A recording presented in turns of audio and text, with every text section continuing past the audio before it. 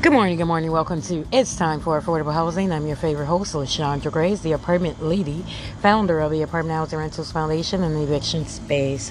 Okay, everybody, I'm super excited. You know what? I always say that, right?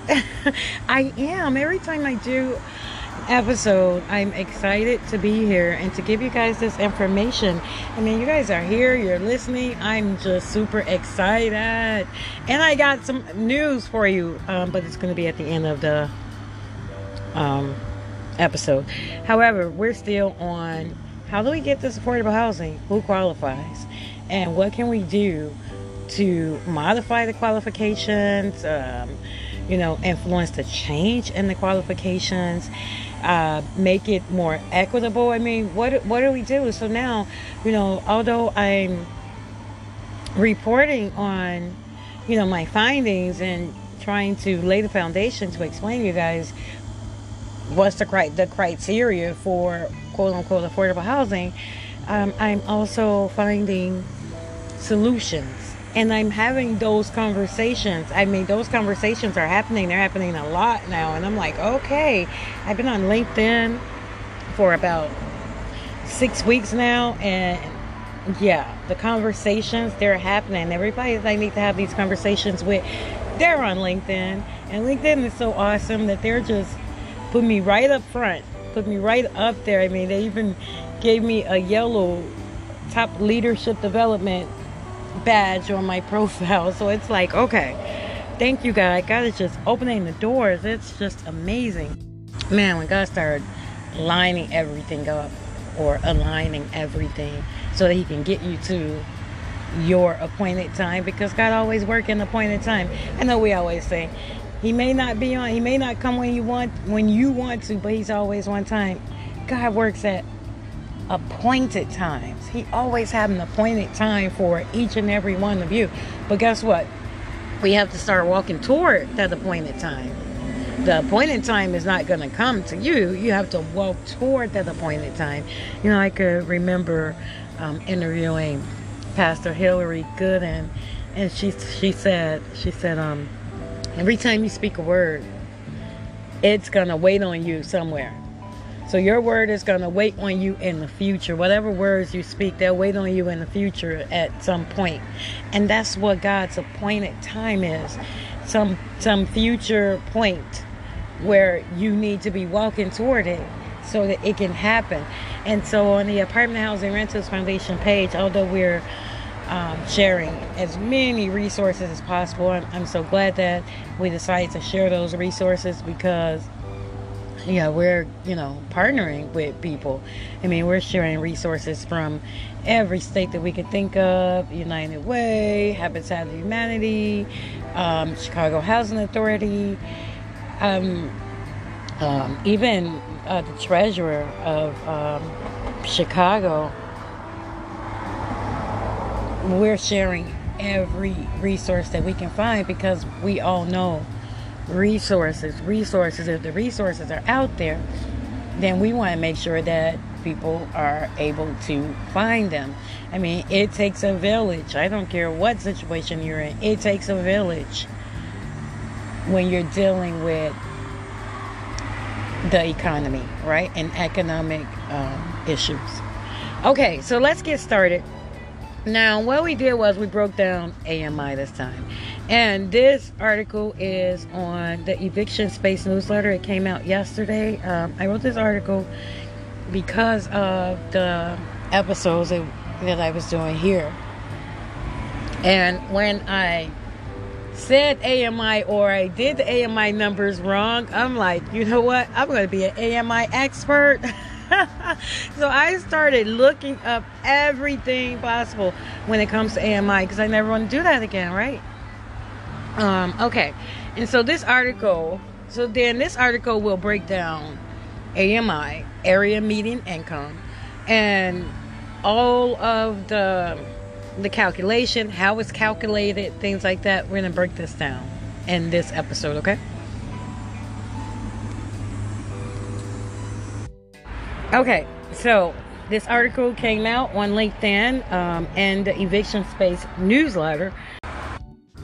Okay, so the article is unveiling the significance of area median income, AMI, and community development and housing policy. All right? Okay. So in the intricate tapestry of housing and urban development, a seemingly simple term holds the key to equitable community growth and accessible housing solutions. Area median income, AMI. This unassuming metric, often abbreviated as AMI, plays a pivotal role in shaping housing policies and determining affordability and fostering community development.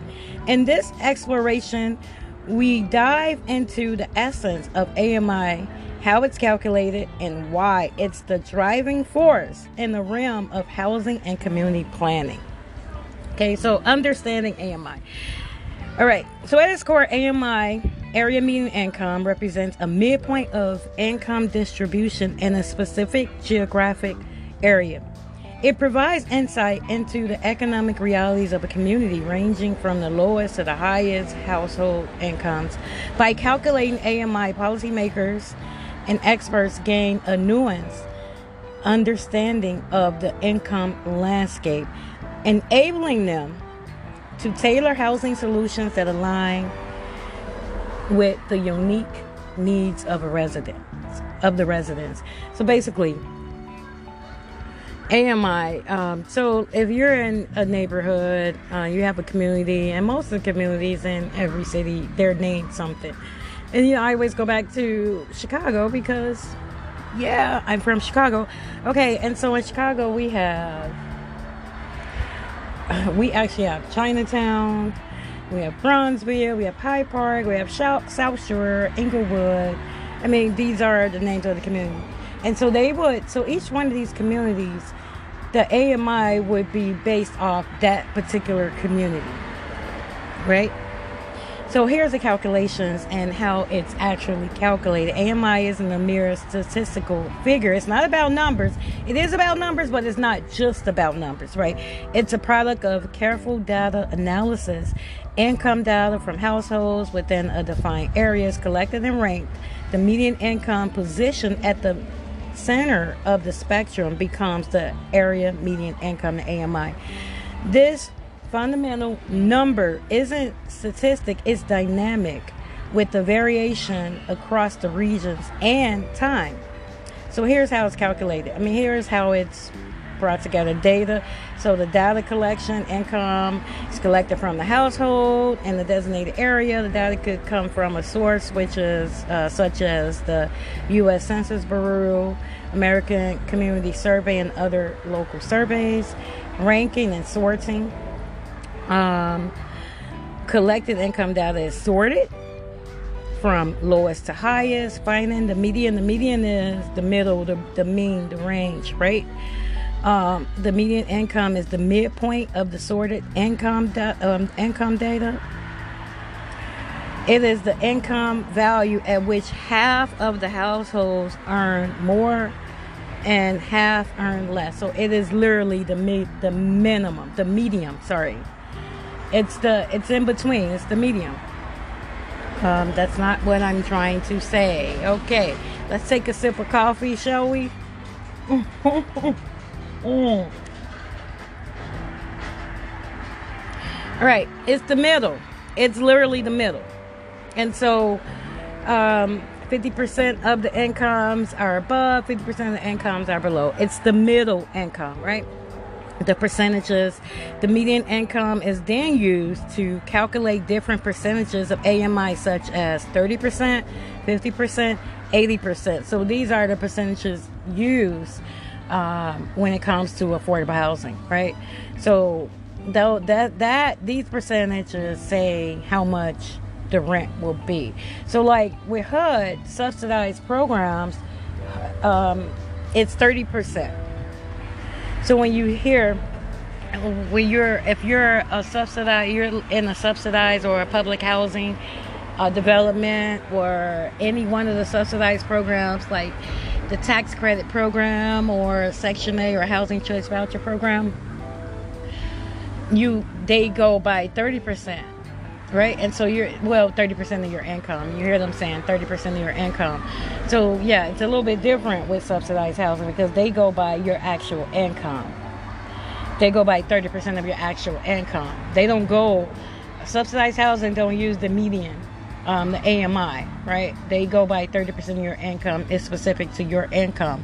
But then in affordable housing projects where you see it's mixed incomes in that development, they go by the area median income, say 30% of the area median income. So if the area median income is 100,000, then you can't make over 30,000 in order to be considered for that affordable housing project. Okay. Adjustments for household size. In some cases, the calculated AMI is adjusted based on household size, and I'm going to get into that in a minute. Geographic variations. AMI calculations can be varied by geographic area due to regional cost of living differences. For example, the AMI for a high cost urban area will be different from that of a lower cost rural area. So basically that's where you get some affordable housing projects are 30% of the AMI, 50% of the AMI, 80% of the AMI. And so if your income is if the AMI is $100,000, then you can make more than $80,000 with 80% of the AMI in order to be considered for that apartment. So when it says geographic variations, a high cost urban area probably would have a 50 to 80% AMI, whereas a lower cost rural area would possibly stick to 30% of the AMI. AMI, area median income, the midpoint of the income in the entire area that you live in. Okay. Updating and reporting AMI calculations are usually updated annually and reflect the changes in income distributions, cost of living, because we all know, income may change, the area may change, the people that live in the area and so forth. So here's an example of AMI. So in the article that I wrote on LinkedIn and the Eviction Space newsletter,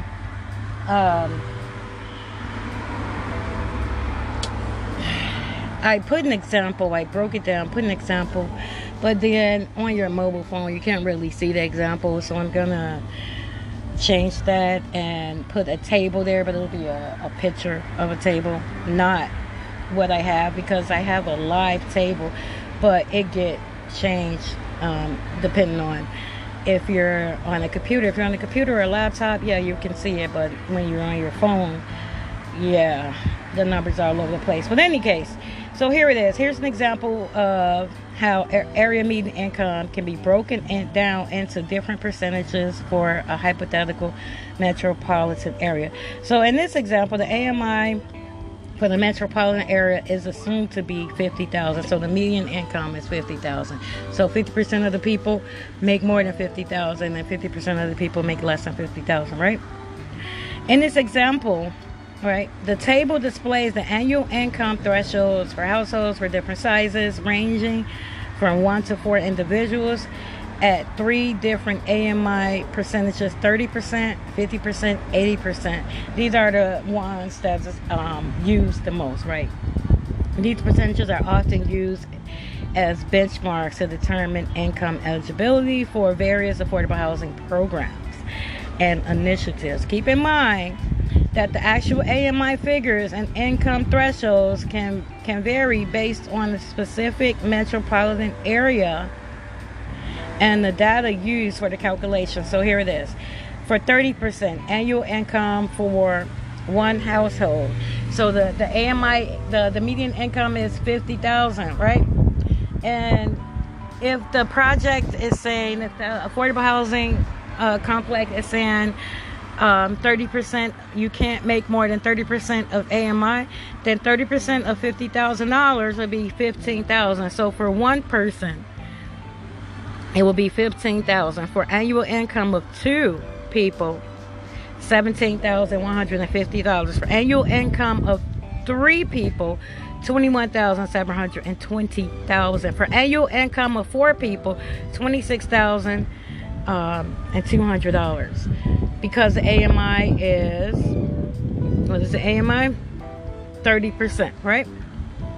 And then, as you can see, it goes up according to how many people are in your household. So that's something that I want to dig into and think about, because guess what?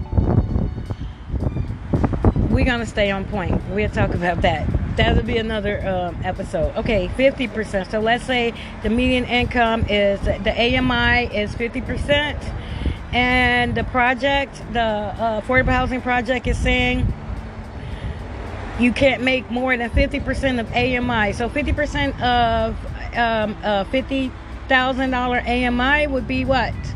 $25,000. So let's go. But it goes up according to how many people are in the household.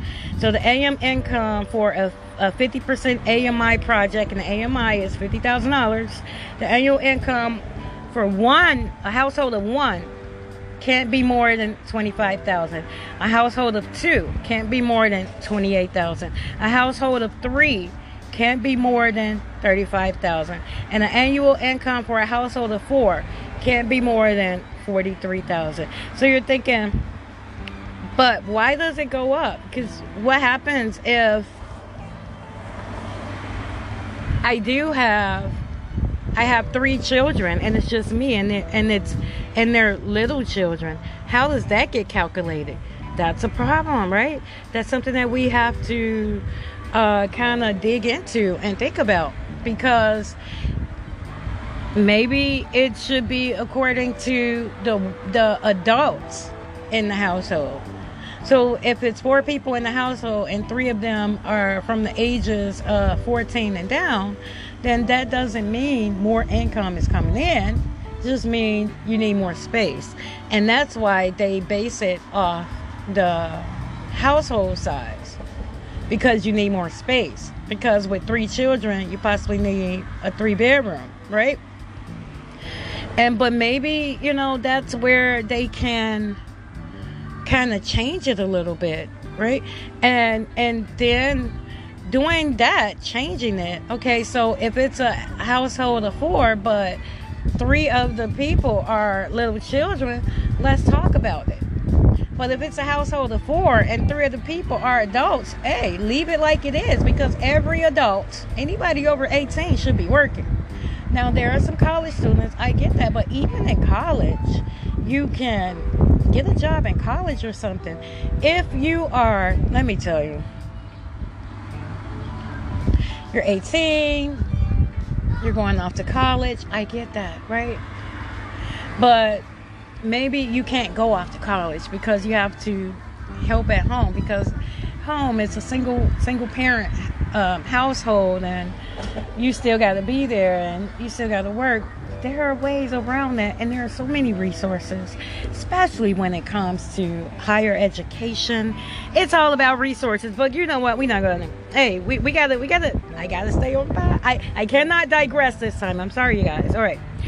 This, like I said, this article is in on LinkedIn, the Eviction Space newsletter, and you can find it. You can find it on a Permanent Housing Rentals Foundation Facebook page. You can find it on Permanent Housing Rentals Foundation LinkedIn page. You can find it on Eviction Space Facebook page and LinkedIn page. You can find it on my LinkedIn page. I mean, it's everywhere. I'm going to put a link to this article inside the description of this podcast so that you can go through it yourself, because of course you don't want me to read the whole article to you, right? You don't want me to do that.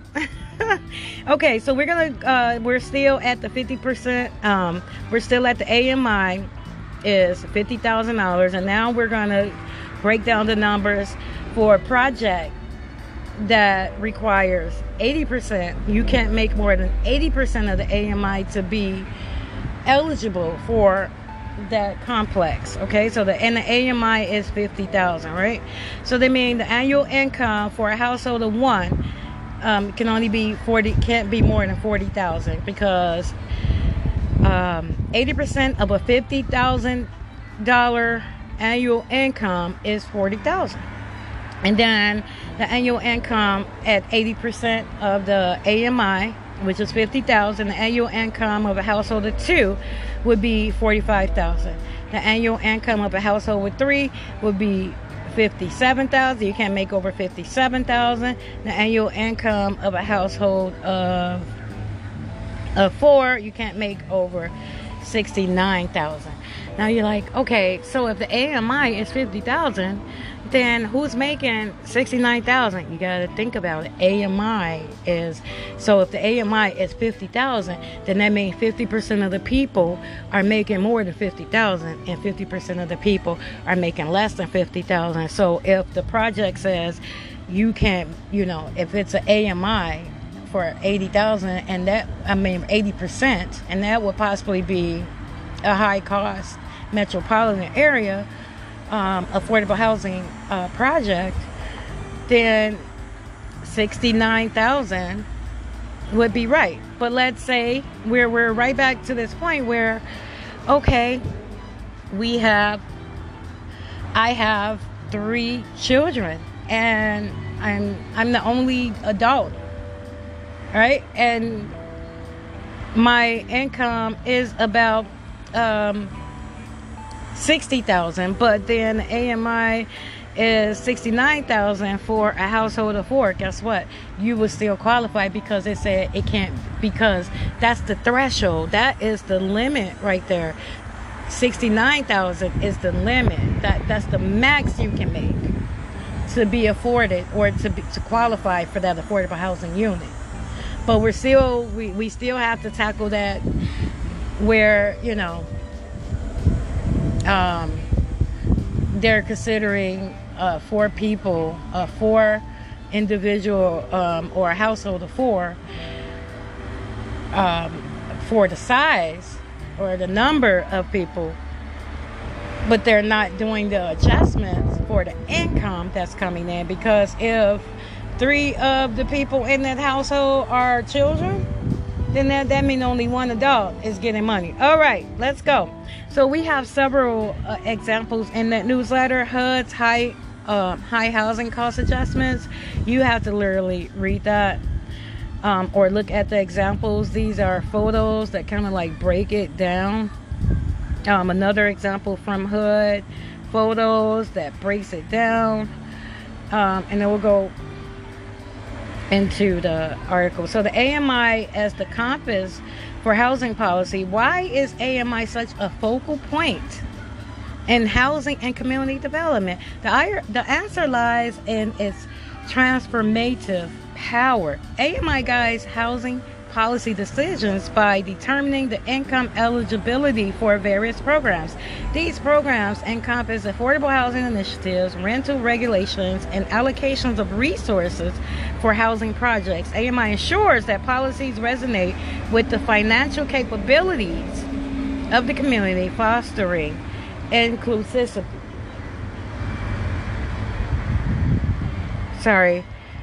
And access. Inclusivity, and access. You guys know I do this on my walk, and there was a truck coming by. Okay, so the role of AMI in affordable housing. One of the most tangible impacts of AMI and its role in defining affordable housing by segmenting AMI into percentages: 30, 50, 80%. Policymakers can gauge which or what constitutes affordable for different income groups. For instance, a housing program might target individuals or families earning 50% of the AMI for an area. This approach establishes a clear affordability threshold, facilitating the creation of housing options to cater to the diverse economic background. So I kind of like touched on that. So like a project that goes up downtown Chicago, they would probably say you can't make more than 80% of the AMI, and the AMI downtown Chicago might be 200,000, right? So 30, 50, and 80% of AMI. Yeah, those are the norms, right? But those numbers vary based on where the project is located. Challenges. Okay, so I'm not gonna, like I said, you guys get a chance to read this article. It's so awesome. And we'll just close this down and kind of like talk about this a little bit. So AMI. So how does that affect you? And why should you know about AMI? Because then you need to know why you were not qualified for that affordable housing project, or why you were qualified for that affordable housing project. You need to know why your rent is constantly being adjusted. You need to know why it's important for you to report any changes in your income, right? You know, I say it all the time. I mean, growing up in the projects myself and dealing with the people in the Apartment Housing Renters Foundation, which I'm so grateful. I mean, 9 years of people, families, allowing me to create programs and try different approaches. It has been, it's been amazing, right? But now, you know, we're at this point where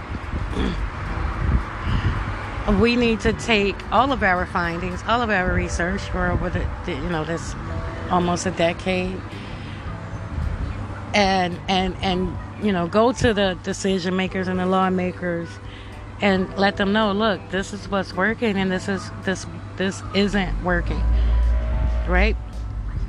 But I'm trying to explain everything to you guys, because I have landlords and tenants listening, so that you'll understand, so that even if we're able to get some of these changes that we want to suggest, you need to know what it is.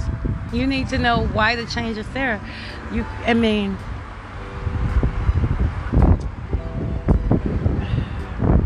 you gotta people can't just continue to live free, and then allow other people to dictate what's going on in your life and adjust this and adjust that and change a rule here and change a rule there, and you don't understand why these rules are being changed, and you know, you're either going with it or not going with it. Come on, it's really all about stability, you guys. It's all about stability, and the only way you can create stability in your own life is if you stand on the front line in your own situation. You don't have to be a scholar to try to figure out why rent is so high or why your rent has been adjusted. You don't have to be a scholar to do that. You just have to be taking care of your business. You know, I often tell, you know, the members, the renters that I deal with, I often tell them, like, look, you don't owe a landlord all your information. The only way you owe anybody all your information is if you're not taking care of your business. You don't owe them all your business if you're not taking care of your business. So I'll give you an example. Let's say you don't pay rent. You didn't pay rent a month.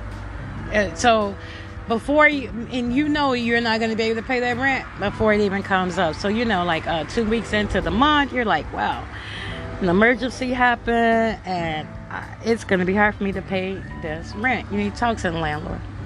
You talk to the landlord, you explain everything, because communication is king. Like, look, it's 2 weeks in, I might not be able to pay my rent. I can try to pay something. I'll you know, try to catch up, but this happened. You don't have to give them any details, you know, but just say an emergency came up and this is what it is. Let's talk about it and see what we can do to remedy this, because I don't want to get too far behind. All right. That's a conversation. But let's say your landlord, you didn't pay your rent for it. So let's say you didn't have that conversation with the landlord, and then rent is due. And it's the 5th, and then you get a 5-day notice on the 6th, all right, because you have 5 days to be late. And then the next month comes, and you don't pay the rent, and you haven't talked to the landlord, and now it's 2 months. You haven't talked to the landlord, and you're just getting notices, and now you're in eviction court. Or now this notice is like, okay, you really got to go. That point, you have put yourself into a situation where you're going to be like telling them all your business in order to get some leniency, right? You want them to be lenient toward you. So now this emergency is all of a sudden not an emergency, but okay, so my son got into the hospital and he was hit by a car and I didn't have insurance, and the bank, and now my bank account is negative because a whole bunch of stuff bounced and everybody was still trying to take their money and this and another. Now you owe all your business to your landlord. No, the only way you don't owe you don't owe your landlord all your business. The only way you owe your landlord all your business if you're not taking care of your business. And this is why I'm trying to put all this information out there. I'm trying to break it down so you'll understand. Because I already see it. Man. Now, let me tell you let me forecast a little bit. It's going to be public housing and public housing programs that's going to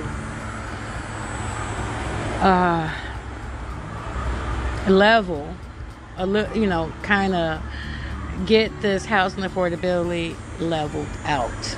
That's what I see. That's what I'm forecasting. It's going to be a lot of public housing programs for that. All right, you're listening to It's Time for Affordable Housing. I'm your favorite host, LaShondra Grace, the apartment lady, founder of the Apartment Housing Rentals Foundation. Thank you guys. You are amazing, especially when I get phone calls. Like, yeah, I was listening to the podcast and oh my gosh, you guys are amazing. Thank you. Thank you. Thank you. Thank you. Oh, boom. Okay, so I'm going to be giving away one of the books. I'm actually giving away a book in my, I'm giving away one of the hard copies of 5-Day Notice in my Facebook group, The Apartment Lady. It's about 272,000 people in that group, and there's about 130,000. No? Wow, 130,000 countries. That's what I was getting ready to say. No, it's 130 countries representing that group, but about 130,000 of the people in that group are from the United States. Okay, guys. And I'm trying to figure out a way to give away some books because the next book is coming out. And the next book is called Fragile Threads of Hope. Marion. We're going to talk about it. All right, I'm LaShondra Grace, the apartment lady, founder of Apartment Housing Rentals Foundation, the Eviction Space, and you're listening to It's Time for Affordable Housing. Bye.